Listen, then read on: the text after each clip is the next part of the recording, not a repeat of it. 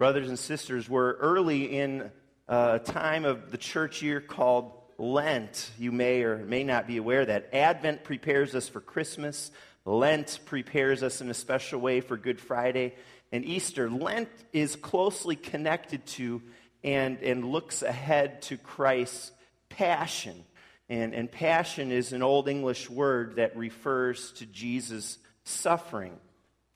The Gospels spend quite a bit of time focusing us on the culmination of Christ's passion, that time from Palm Sunday through Good Friday to Easter.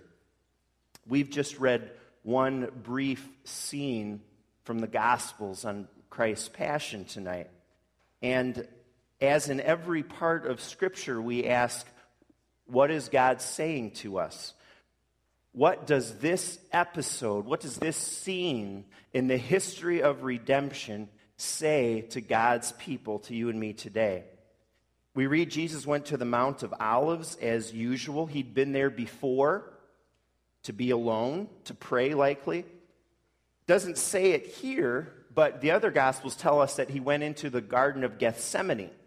You notice Luke doesn't say that, but that's what this is. The garden was at the foot of the Mount of Olives, and the disciples followed him. Jesus tells his disciples to pray. We read that he prays.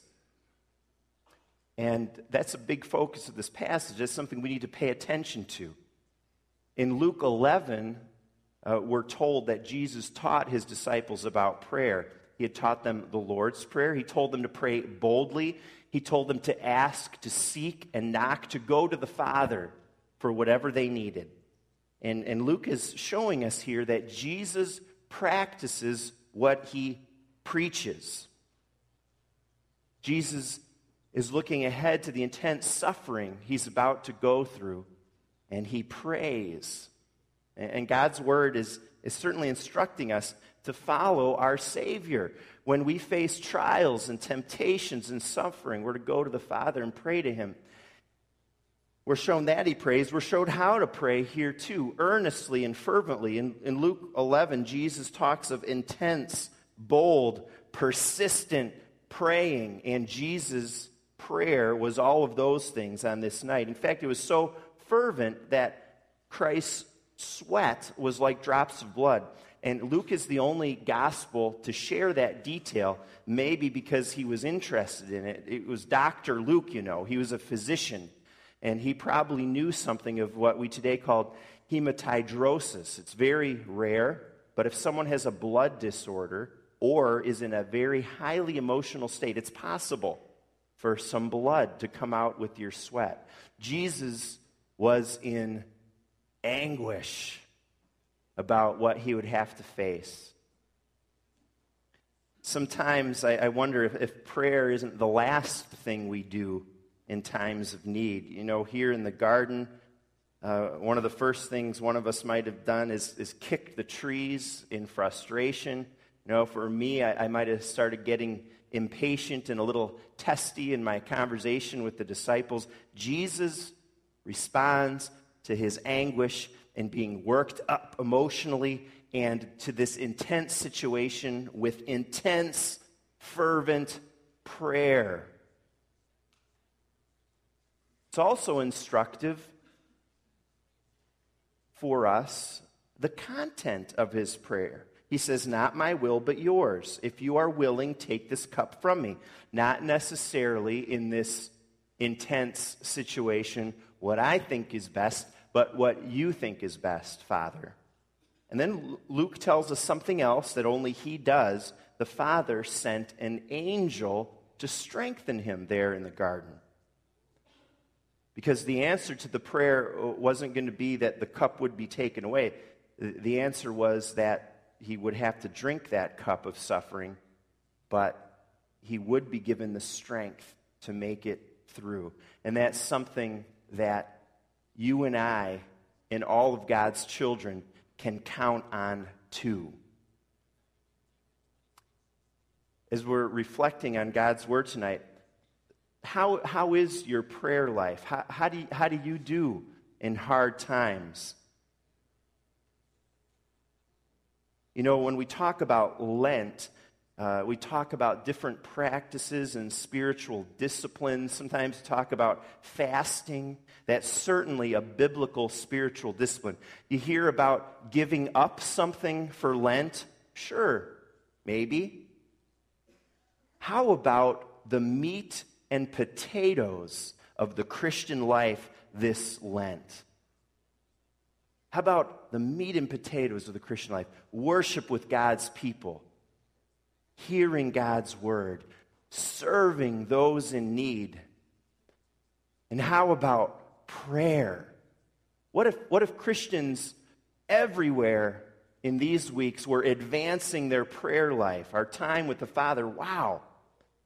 For example, are we, as we watch the images in Japan, are we on our knees in prayer for the people of Japan? Are we on our knees as God's people for the situation going on in Libya right now? Sometimes I think we think, well, what does that do? What does that really do? Well, James says the prayer of the righteous man is powerful and effective. The prayers of God's people do a whole lot more than I think many of us believe. So is this passage telling us to follow Jesus' example and pray? Yes. I believe it is. It's instructing us in prayer. But there's more, just another level, and it's an important one, going on. Because that's not enough.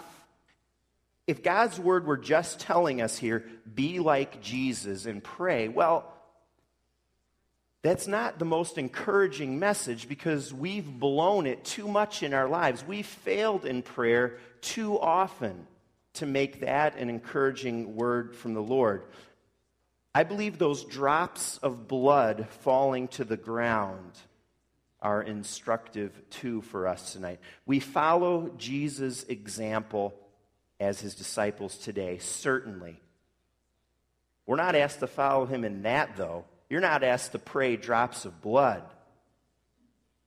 Luke, in mentioning that detail, is pointing us to the substitutionary atonement of Christ. Blood would be dropping on that dusty Judean ground a little while later, too, as the hours go on a hill at Golgotha. Christ shed his blood for us on the cross. He took care of our sins and our shortcomings on the cross so that all who believe in him are saved. Those disciples failed miserably in supporting Jesus in prayer that night. But did Jesus cut them off? No, he doesn't. He was headed to the cross to take care of their weaknesses and failings and shortcomings, and yours and mine too. Jesus is our example in prayer, yes, but his sacrifice and his resurrection actually empower us for prayer. He's done the work to bring us into an intimate relationship with the Heavenly Father. And he sends his Spirit to encourage and equip and empower us to be about the Father's work and mission everywhere, in everything, including being about that work and mission in vibrant, active prayer. Remember that he did the work when you feel weak in prayer or when you failed. Christ forgives you, and he provides the strength to do better. He's got myriads of angels at his command to do his bidding. They help his children, like we see here in the garden. Plus, the Spirit of Jesus himself is ours because of the cross. So I encourage you in your preparation for Good Friday and Easter to live out of the power won for you on the cross and pray after the example of your Savior. Listen and just enjoy the music in the hour ahead. These students are going to lift our souls to heaven. Let's take advantage of this time in God's house to glorify his name, also by lifting our prayers to him tonight. Would we do that tonight, days and weeks to come?